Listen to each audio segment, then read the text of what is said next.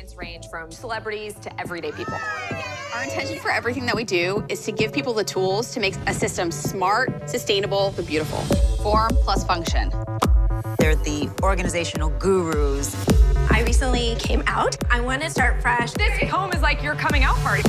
What we do here is an after-school enrichment program for students. So excited to be a part of this. It's a mess, but that is our specialty. I cannot believe we actually get to do this. Because that's what organization does for me. Oh, baby. I think we bit off more than we can chew. Dude, I don't know what that is, but I want in. How about that?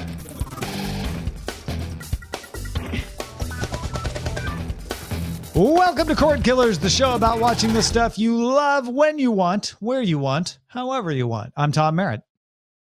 I'm Brian, but more importantly, Bryce, tell us what's up. So that is the trailer for Netflix's upcoming series, Get Organized, with The Home Edit. It's a home organization show based off of the popular Home Edit system. They've got some celebrity homes, Reese Witherspoon, Khloe Kardashian. You heard Retta from Parks and Rec give that operatic note. Treat yourself. That comes to Netflix September 9. Check it out. This is the, if you liked Marie Kondo, you'll also like. Exactly. Thing. Yeah. All right. Cool. We also have Bill Meeks with us today. Welcome, Bill Meeks. How's it going, man? Hey guys, how's it going? Long time no see. Hey, how are things treating you here in the Cord Killers verse? It's 140 degrees, and I can't not think about the. Moving on. Hey, Tom, what's our primary target? Sorry. I don't know. Let's take a look. We like to celebrate benchmarks on Cord Killers. When Netflix first hit 50 million subscribers, for instance, or when Netflix surpassed cable TV with subscribers, or when things that weren't Netflix did things like hit 10 million subscribers. And now more than half of US households now subscribe to multiple streaming services. Here are the numbers from Leichtman Research Group. After they surveyed 1,990 households in the US, 78% have a subscription to Netflix, Amazon Prime, or Hulu. So they looked at a lot of surveys, a lot of streaming services, but looking just at those three, 78% have one of those three, up from 69% in 2018 and 52% in 2015. If you widen that out to a dozen of the more popular streaming services, you add in Disney Plus, BET Plus, etc., you get 82% of households. That starts to sound like cable TV penetration 10 years ago. 49% have three or more of those services. So almost half the country has three of the top 12 streaming services. 55% have more than one of those, up from 43% in 2018 and 20% in 2015. So does this signal the abandonment of cable? Well, 58% of the households still have pay TV and streaming. 20% only do streaming, and 16% only have pay TV. So now I guess we could say is in the United States, most people still have pay TV and a streaming service or two. Deadline opines, quote, streaming is increasingly viable given the ease of starting and stopping subscriptions and the lower cost compared with a full pay TV package. So at what point do we want to define victory? Like what's the finish line here? Yeah, I mean, I think of it less as a moment of victory and more of kind of monitoring the patient or two patients, one who is a baby who's now becoming an adult, and the other, a dying old man. It's like, well, he's still with us, and you can go home, but you'll be in the hospital soon. And I feel like cable's still kicking. It's pay TV is still kicking, but it's not going to be with us forever. So you might want to hang out with grandpa while you still can. Whereas streaming is now an adult. I was wondering, did the numbers reflect, the number of people who've been cutting cable since the whole COVID thing started? Because it feels like, everyone's sort of circling the wagons in their own household budgets and everything. And it seems like cable's, a natural thing to cut almost right away. I mean, I did it 10 years ago. Yeah, I think that's part of what they're seeing. This took place mostly during the lockdown era, and so 58% holding on to that pay TV, likely because they want to see some live sports once it came back. Although you can see live sports with streaming services, a lot of people don't want to try to figure out, navigate that, but they're fine subscribing to Netflix, Disney Plus, etc. So in general, people want to keep it simple, but having said that, people are also fed up and out. Well, yeah. Well, simple has changed, right? Simple used to be like, just give me cable. I don't know what this Netflix, Hulu stuff is. That's for you tech people. And I feel like we've moved into, well, Netflix, I've got that app on my smart TV, or maybe I have a Roku or something like that. It's moved into the mainstream more. Yeah, I think we've definitely hit that watershed moment where I think back to right after Netflix started their streaming service. I gave my father-in-law like a year's gift certificate for Netflix, and he would not touch it. It sat in a drawer, and I eventually took it back and paid for ours for a year. And now, anytime I talk to him, he's like, "Oh, did you check out this show on Netflix?" And I think it's just, that ease of use and that, lean back experience is finally there to where, the less experienced people can finally, consider cutting the cord. So have we quietly won like years ago and just now are finally recognizing the fact? I mean, it kind of depends on how you look at it. I think you may be right. Like while we weren't looking, suddenly cord killing won. I mean, I think when this number in Leichtman research, pay TV falls below 50%, I think that's when you can definitively say like, okay, it is now the streaming era for sure. There's no doubt about it. Yeah. But those numbers are going in that direction. They're not coming back.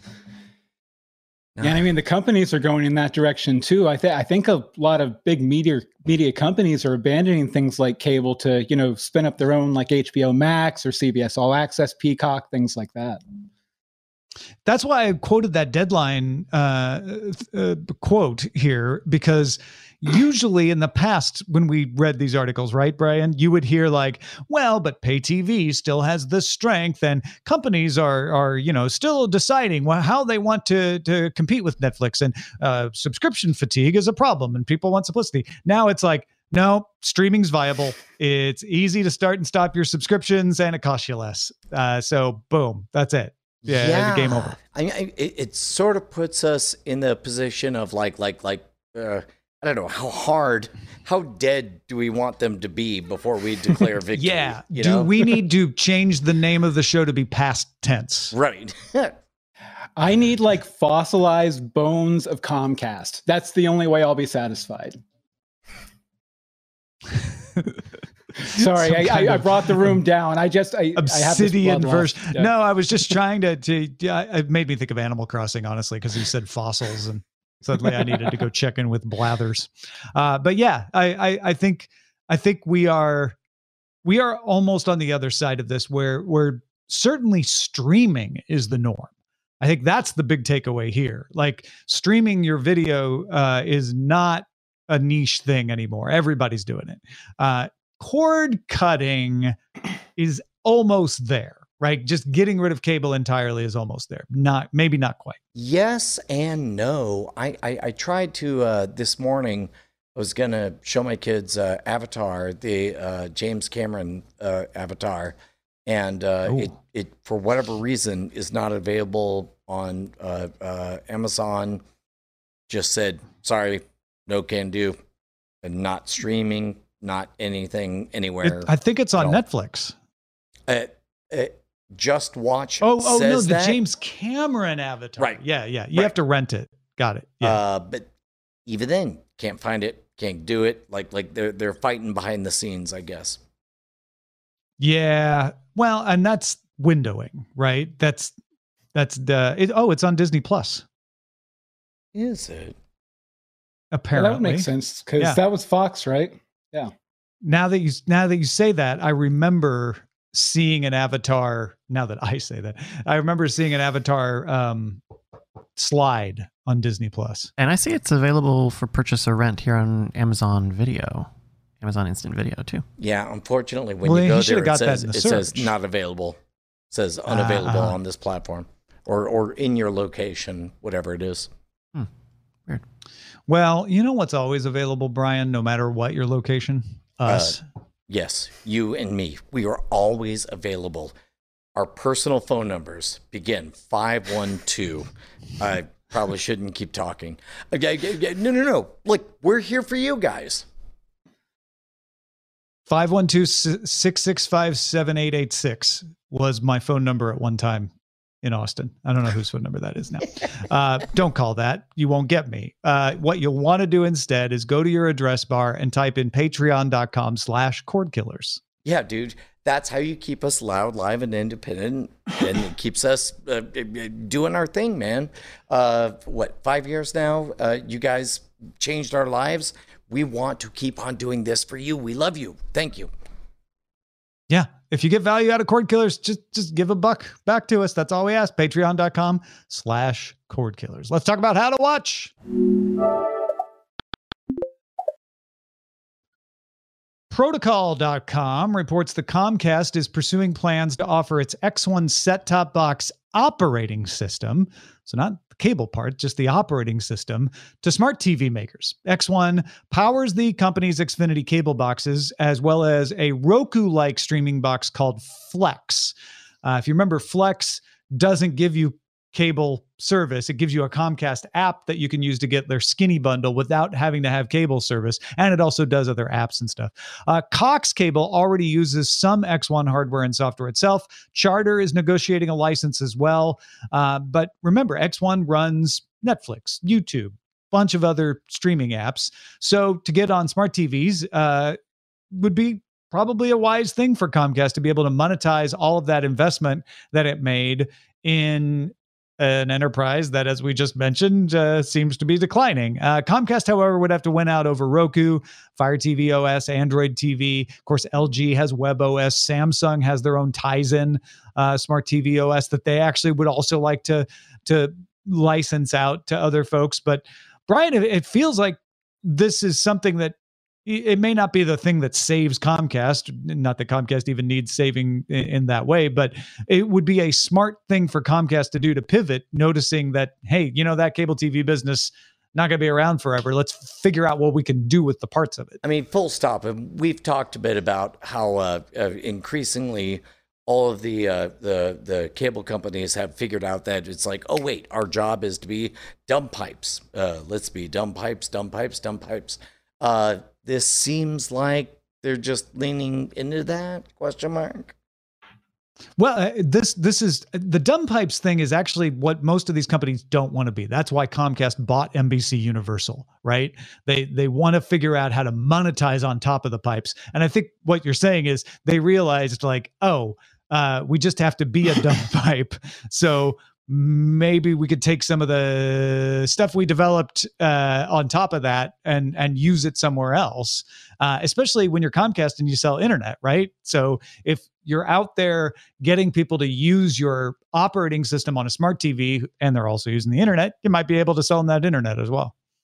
Yeah. I just don't know if I can see myself purchasing a TV that's sort of like exclusive to a cable company, Like it's not. Okay. So this is I tried to make this point. It has nothing to do with Comcast Cable. This is just the operating system that runs Netflix and YouTube and Disney Plus and all of that sort of thing. Yeah, I just, Roku and Amazon over the past few months, they've been, with a lot of these OTT services, they've been brokering these big deals and trying to get a bigger percentage. So, it is a very active space. That being said, I don't think I would ever support something Comcast related within that space because they're the old space, So if it didn't say Comcast on the television and you didn't know that was the operating system, then I would bring it in and I would let it access my home network. No problem. Yeah. I mean, I think that would be the idea is that maybe they'd call it X1 because most people don't necessarily immediately associate that with Comcast. Maybe they'd call it something entirely different, but you'd be buying a Vizio TV You Oh, wouldn't okay. know that it involved Comcast on it. It would just have the X1 OS on it or something cool sounding like that. Do you think Gotcha. that's going to matter, Brian? I mean, it's going to be hard enough to get these licensing agreements anyway. I mean, man, there's so many times I'm so wrong on everything. But my gut says that names mean things to people. So if you can tie yourself to a positive name, then you're going to be better off. Yeah. So it's maybe not use Comcast then. Right. Yeah. All right. Let's move on to what to watch in Under Surveillance. Not like real estate. It's all about location. Under surveillance. We'll see how long it lasts, but artist and director Rob Sheridan discovered late last week that the Mouseketeers at Walt Disney World, a video you can find on Disney Plus from 1977, has the original national commercials in it. So old campaigns from Reach Toothbrush or Chevy diesel trucks alongside out of business companies like Gainsburgers. So at first I thought, well, maybe they did deals with these companies, but there's companies in there that don't exist anymore. There's Shake and Bake is in there too. I don't know if Shake and Bake's still around, but I watched this. It also features the woman who played Blair in Facts of Life before she was Blair in Facts of Life. It is not a very good episode or video or special, but the commercials, it was kind of cool to see them. They're in good resolution. Usually you see this stuff, it's like bad VHS dubs. This is a good VHS dub is what it looks like. Just to clarify, like the reason we're watching it is for the commercials. I would say that would probably be the only reason to watch it, is to see the old commercials. The story itself is fairly unimpressive. I have a huge love of going back and watching old commercials and primetime specials, like before the Saturday morning cartoon season would premiere, they do a Friday night special with the sitcom stars of the network. I love watching all this old kind of stuff. Like I kind of hope that, people are very excited by this and it might get bigger companies like, Disney or whatever to start releasing some of that older material, because there's so much good stuff there. It's like a cool little time capsule thing. Yeah. Mm-hmm. Yeah. There's on Reddit, there's a subreddit, Obscure Media, and I'm on there like all the time. It's all this kind of stuff. Right. It doesn't sound like that may be enough to convince you to muddle through this, because you would have to do a lot of fast forwarding. Well, and plus the big thing is I won't know what's good and what's not good, right? Like I either want it to be deliciously awful or good. And there's no real easy way to figure it out. Yeah, and there are easier ways to get old commercials than diving through this thing, if that's really what you want. Like you said, like subreddits and YouTube and stuff. CBS will add season 1 of Star Trek Discovery and season 4 of One Day at a Time to its fall broadcast schedule, to fill gaps caused by production shutdowns. One Day at a Time, of course, used to be a Netflix series, but was moved to Pop after Netflix canceled it. So CBS, Viacom CBS now contains both Pop and CBS, so they'll be rerunning them on broadcast. And Star Trek Discovery Season 3 premieres on CBS All Access October 15th. So it may be a way to say like, oh, let's maybe get some of those broadcast viewers to be interested in signing up so they can see those of this. Yeah, it's a really smart idea. I know that DC Universe Warner Brothers is doing the same thing with Stargirl on the CW. It started as an original show, and then they're bringing it over to actually air on the CW. And it's a great way to sort of address this drought in content that everyone's having because no one can shoot, right? NBC Universal has ordered limited series called Joe Exotic, based on the second season of the podcast about Joe Exotic, which also inspired the Netflix documentary series. Kate McKinnon will executive produce and play Carol Baskin. Joe Exotic himself has not yet been cast. Apparently, there's a separate series about Joe Exotic in the works starring Nicolas Cage, but that's not this one. The McKinnon Joe Exotic will show on NBC, USA, and Peacock. I'm not gonna lie, I'm kind of over all of this. I'm done. I wonder if you are not alone. Like, by the time this comes out, are people still going to be in this? This was kind of an internet and pandemic phenomenon. I don't know that people are that interested in it still.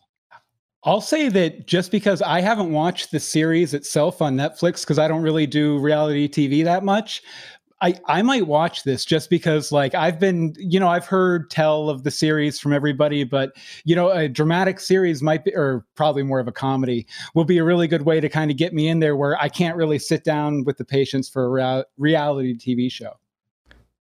Bryce, what about you? No, I agree. This was a flash, in the moment. And I mean, they're still casting this show. They won't start filming this for a while, and then post-production and then publishing it. Like, unless there are many new facets to the Joe Exotic tale worthy of a part 2 by the time they can film it and turn it around, I think this is chasing I think this is part of the content drought. Just, we can buy the rights for this, we need to plug in these airtime. It was a magic moment. It's over, it's gone, and don't worry about it. Well, but for the networks, they need anything, right? Sure. Pilot season has been disrupted. All of this stuff is affected. So just whatever is ready to air, just start filming ASAP, which I think is maybe what this is falling under. Yeah, I guess, that's a good point because, this type of show, I'd imagine, would be a very small cast, a very small shoot, which is something that is achievable right now. Mm-hmm. Yeah, easier to achieve logistically. CBS All Access released a teaser for The Stand limited series coming December 17th. That's the one that has Alexander Skarsgård playing Randall Flagg. And in the teaser, you see Whoopi Goldberg as Mother Abigail. I'll believe it when I see it. I've got nothing. I don't know. It's like do you like The Stand? I love it. I love it. It's the best. Everything. It's awesome. But it's been 30 years of getting jerked around on this. So forgive me if I'm a little bit. Was it like 94 when they did the made for TV miniseries version or something? Yeah. 93. Okay. Did that have one of the guys from Wings in it? I think it did. Have Rob Lowe. Oh, Rob Lowe. So you just don't want to be hurt. I mean, I can't, right? Well, December 17th, some of us will watch it and report back to you. How's that? Perfect. All right. A few other notes here. Enola Holmes trailer is out. That is a series with Millie Bobby Brown playing Sherlock Holmes' sister and Henry Cavill as Sherlock, coming to Netflix September 23rd. Disney is reportedly working on a live action movie based on Disneyland's Haunted Mansion, being written by Parks and Rec's Katie Dippold. A trailer is out for His Dark Materials Season 2, coming to HBO in November. Netflix is making an original live-action Resident Evil TV series produced by Constantine Film, same company that did the Mila Jovovich movies. Netflix has decided not to order a third season of Altered Carbon, so the 2 seasons you got are the 2 seasons you're going to have.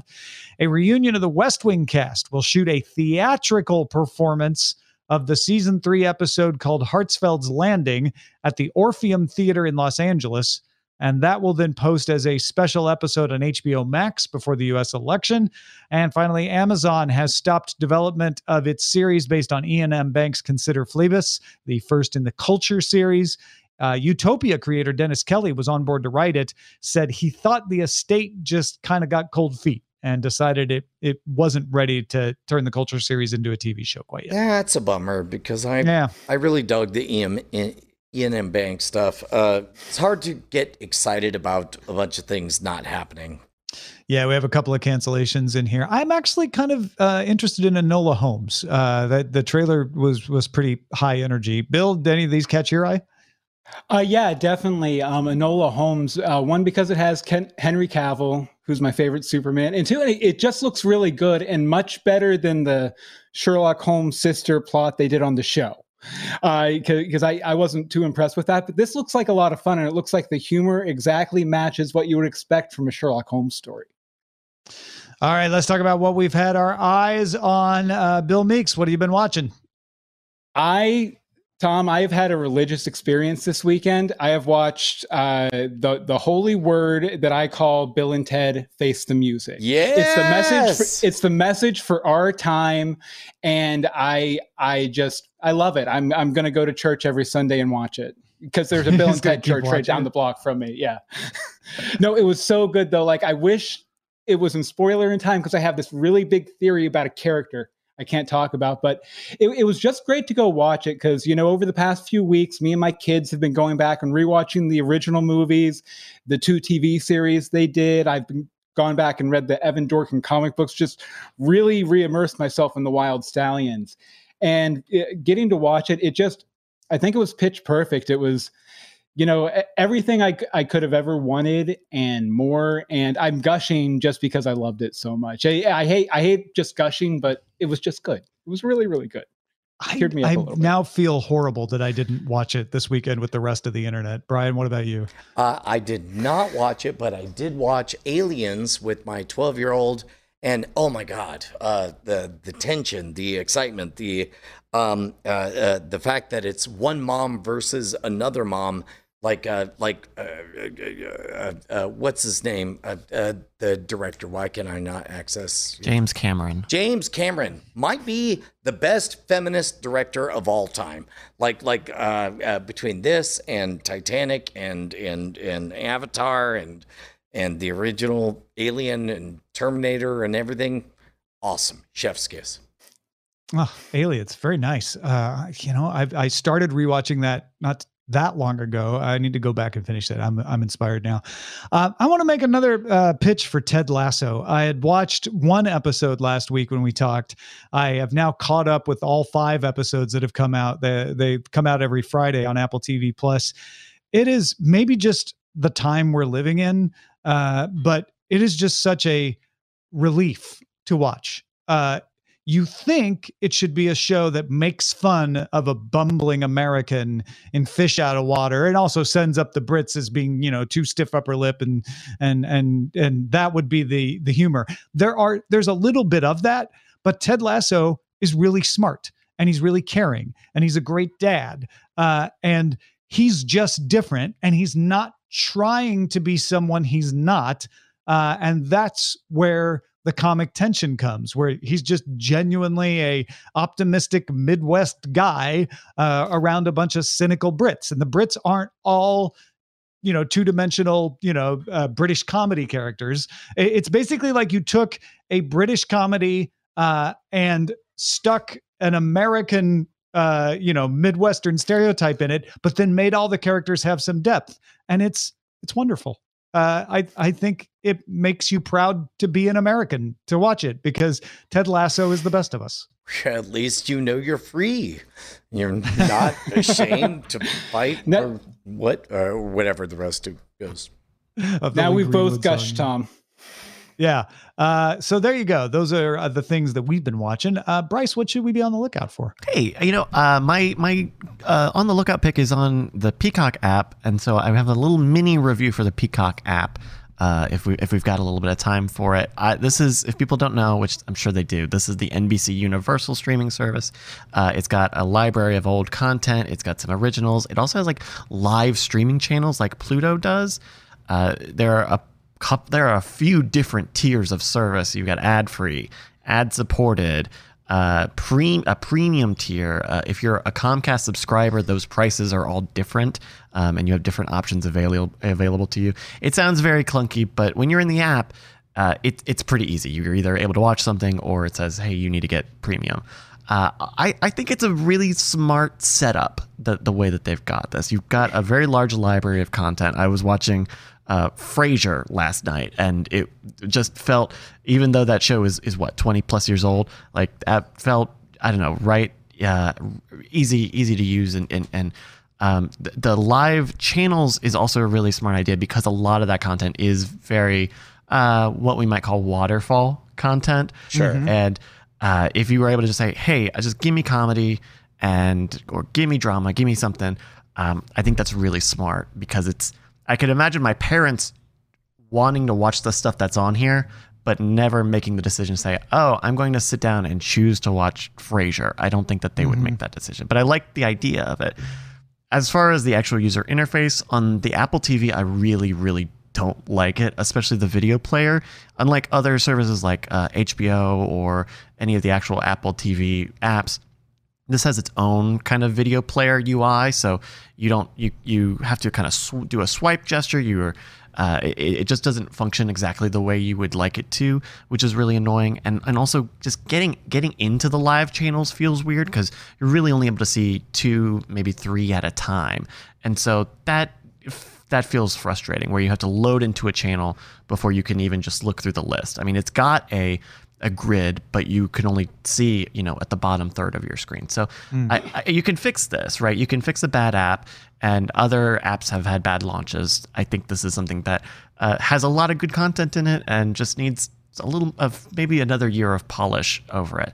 My on the lookout pick for today is one of those originals. I don't know if we've talked about it much on this show before, but Brave New World. They've made an adaptation of the book Brave New World. I have not read Brave New World, and everyone in the podcast is going to be laughing at me because I'm astounded. I legitimately don't know what's going to happen in the story. But if you, like me, don't know, it's about a future society where love and monogamy and family are outlawed. Society says that those are a form of theft, and so you can't be monogamous and you can't be into an exclusive relationship or anything. And there's also Soma, these pills that control people's emotions. As a part of the story, 3 different members of society find out that, hey, you know what? Maybe this society is not working for me. And they will probably bring back love and family. So we'll see that. I think the first 2 episodes, which they have for free, ad-supported on Peacock, were really interesting. I think it's going to at least get me to try the free trial of Peacock Premium. Because I think like it's the visuals are really like when we first were watching Westworld, those first few seasons where it's all in the park, you might have thought, oh, this might kind of be what that sort of future world looks like. Very high tech, very like weird sort of outfit choices. But I think it's interesting. And if you're like me, you might find a good mystery out of this. So there are 9 hour-long episodes of Brave New World streaming on Peacock now. If you've got something we should be on the lookout for, email us, cordkillers@gmail.com. If I remember correctly, I think there was one person who was not down to play along. So the idea of making it 3 people, I think, makes it better from what I've heard. Oh, yeah. This is roughly following the book, but it's not very like 1-to-1 faithful. It's following the broad outlines. And I watched the first 2 episodes of this, and then I didn't realize that because I'm only on the free tier of Peacock that I would not be able to continue to watch it, and so I hit the 3rd episode, and it was like, oh, you got to go change your tier if you want to watch it. And I was like, it was okay. Wasn't good enough to make me pay, though. Yeah, I've been enjoying this one. My favorite thing about it, though, is that one of the head writers on it is one of my favorite comic book writers ever, Grant Morrison. He's done like Final Crisis, Batman Rip, Animal Man. And he's like right there in the writer's room helping them, kind of adapt and modernize this story. So it's a great series. And that was something that I saw in passing in terms of the reception to this, that this is a series that this will probably be setting up more seasons. And so there's some parts of the book that the season, I suppose, doesn't get into. So anytime you expand something like that. Grant Morrison did Super Gods, right? Yeah, he did Super Gods. I have it right over there. Yeah, I think it was on your recommendation that I read it. Ooh, nice. Bonkers. There you go. It's bonkers. Yeah, he's bonkers. He's a nut, but he's my kind of nut. Yeah. Hey, Brian. Yo. I got a new show coming out. Go on.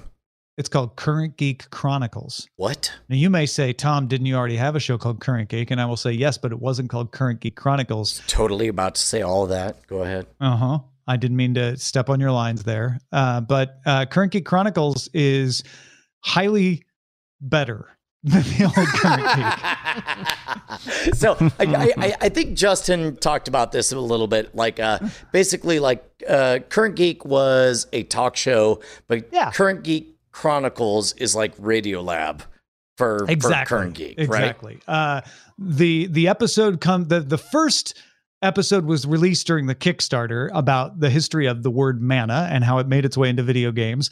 The second episode is coming out tomorrow, and then they'll start coming out weekly for the 8-episode season. Tomorrow's episode is about wrestling.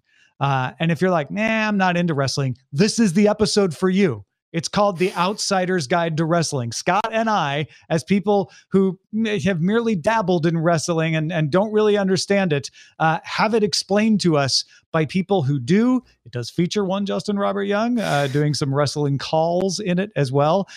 These are deep dives into geeky topics. So please go check it out.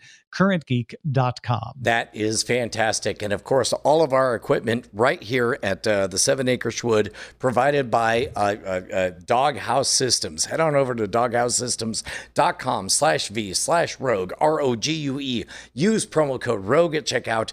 Get yourself a free SSD and support us. Let's move on to the front lines. Front lines.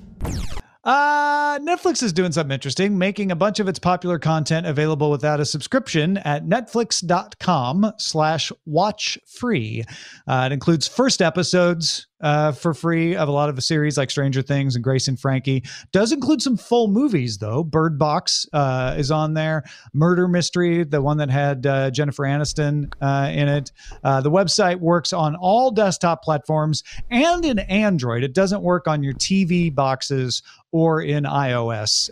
There's something weird with the way Netflix.com works in Safari on iOS. But if you got a browser on a desktop or an Android phone, you can go check it out there. Wasn't our prediction that they were going to, like, I don't know, marry up with Pluto.tv or something? Yeah. This could be like a little baby step that way, huh? Yeah. It kind of feels like it might be a response to that free tier on Peacock we were talking about too, because it's just I think it's a much better way to get people to kind of buy in to at least check stuff out versus, putting in your credit card and remembering to cancel at the end of the month. So really smart move by Netflix. Reviews.org has created a calendar that spaces out all of the existing free trials of streaming services on a calendar that you always have something to watch, so that you have something to watch for free. It also helps you remember when to cancel. Google Calendar combines 309 streaming services. Yeah. Wait, are there that many? I think it might be 39. Okay, because 309 seems like that's a lot. Yeah, right?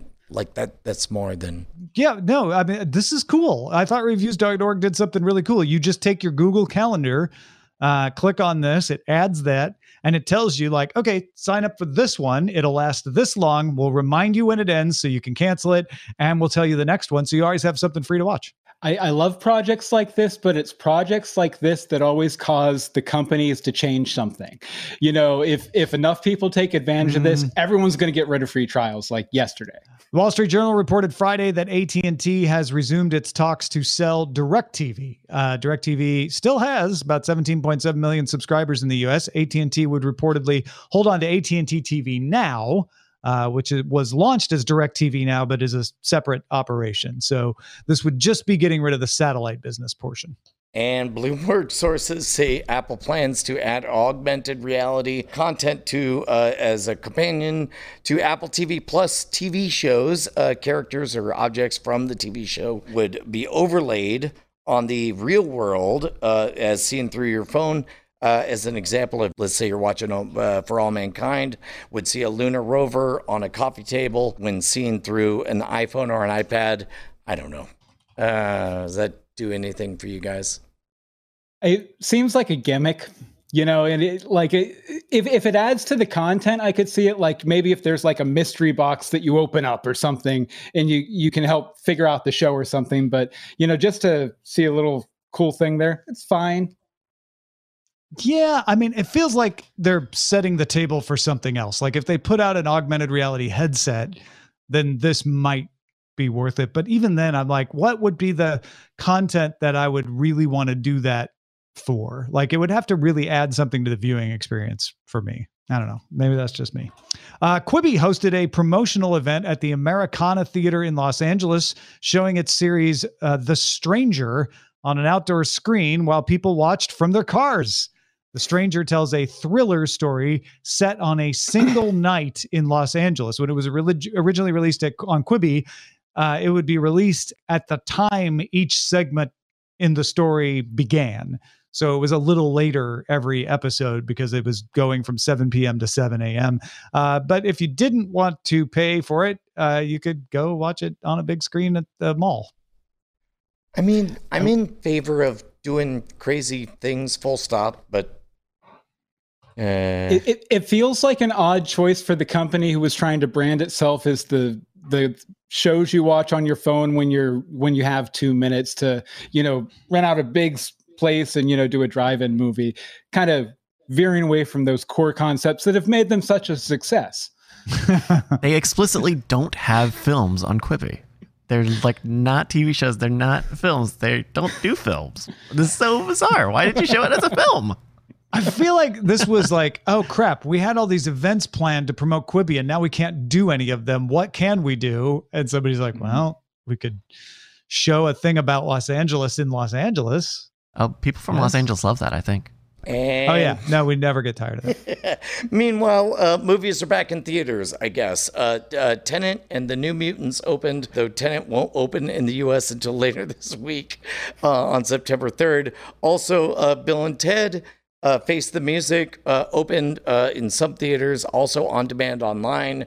Tenet opened making $53 million, which is more than I would have thought. Worldwide, mostly in the UK, France, Korea, and Germany.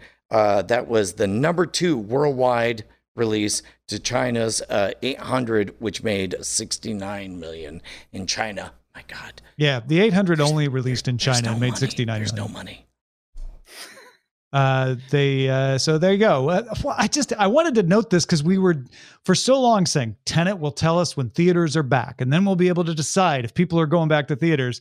And we ended up getting this mushy, like, well, Tenet's back in some theaters, but not in the U.S. yet. Not in the U.S. won't have all the theaters open, and China has a bunch of theaters and did all right there.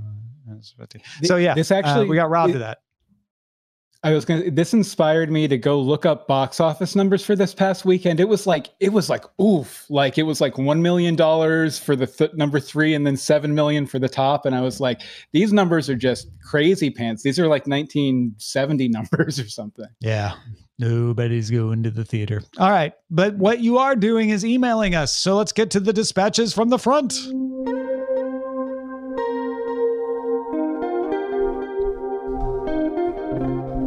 Our boss, B. Lissa, writes, Dear Tom, Brian, and Bryce, I'm curious about something. I've heard that if you pay for Mulan, you continue to have access to it as long as you are a Disney Plus subscriber. So here's my question. What if you stop your Disney Plus membership? Can you start it back up again a few months later and then have access to Mulan again? Or do you have to continue to subscribe in order to keep access to Mulan? I think she knows that, like, when you stop, you lose access, but would you get the access you paid for back if you restart? And I don't know. Brian, do you? I mean, I don't have any kind of insider knowledge, but I would assume no. Just like what you're buying is, you get to see it tonight. That's it. I know that you get to keep it in your Disney Plus library if you don't cancel. So it would make sense to me that it would just be associated with that account. And if you put your subscription on pause, when you resubscribed, it should be there.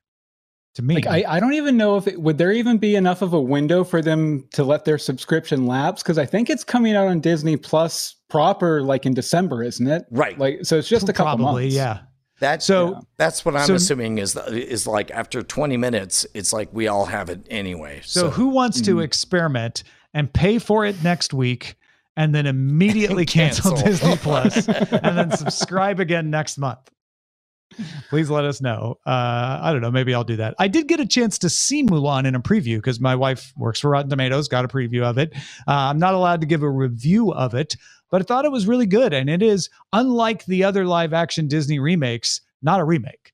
This is an entirely new movie. That's all I can say. Ander wrote in and said, good adaptations are simply the exception that proves the rule. The two good ones I can think of are The Princess Bride and Hitchhiker's Guide to the Galaxy. Both of those are wildly different from their source material, 3 different media in the case of Hitchhiker's Guide to the Galaxy, yet they capture the spirit. I would be much more optimistic about the live-action Avatar: The Last Airbender if it was Avatar, the completely different story about a different Avatar. Netflix is doubling their challenge. They have to make a good Avatar movie, and they also have to retell the Airbender story better than it was before. I mean, they don't have to do better than before. They just have to, not to match it, right? Just give me something good. That's all I want. Yeah, and mix in enough, young pop stars or whatever in the cast to where, it takes off for a younger generation and you're golden. Yeah. And then we got a use for that shuffle button from James in Australia, who thinks it would come for your favorite shows. James says, I want to watch some Rick and Morty, and I've seen them all a few times, so I really don't care which one. Boom, shuffle. Give me some Rick and Morty. That sounds like a bad idea, but I love it because like it frees you from that decision paralysis, right? Yeah. Where it's like press the button, it's going to be there. Especially for shows like that, where you're like, I know I've seen them all. I've seen all the Star Treks or The Office or whatever. And they did try this with The Office, actually. They gave you a kind of a best of playlist, but the shuffle button goes even farther. Bill, will you be shuffling any Netflix shows if you get the chance? I would definitely, maybe use this. Can you really narrow it down? Could I be like, I want to shuffle Breaking Bad, Better Call Saul, and no, see, that's a better idea. Yeah. Yeah. Like custom playlists that you could shuffle. That I would be all over. Yeah, I like that. I like that a lot. Well, Bill, it's great having you back on the show, man. It's been too long. Let folks know what you've been up to and where they should go to follow what you do. I've just been hanging out, Tom. But I'm actually back in March when I was on the show. I promoted this book, Fan Podcasting, The Complete Guide. It teaches you how to make a podcast about your favorite movie, TV show, music. We're coming out with an audiobook on Audible here in a couple weeks. If you want to find out more, there's free and paid options available at doanything.media/fanpodcasting. doanything.media/fanpodcasting. Exactly. Got it. Exactly. Excellent. Everybody go. Check it out. Our website is cordkillers.com. Our email address is cordkillers@gmail.com. And we're live on twitch.tv/Night Attack. Also on diamondclub.tv. Mondays at 7 p.m. Eastern, 4 p.m. Pacific. See you again next time. Hey, Tom Merritt. Yes, Brian Brushwood. Know who I love even more than my own children? Your other children? No, not my wife. I know what you're saying. I love our $5 patrons. These are the people that keep us loud, live, and independent. Thank you so much, $5 patrons. You know what? I love them more than not life itself, because then I'd be dead and I couldn't appreciate them, but really, really, really close. And I'm so thankful that they are here to make this show happen. Thank you so much to all of our $5 a month patrons. You guys are wizards. You're champions. Thank you, everyone. You're heroes. Diamond Club hopes you have enjoyed this program.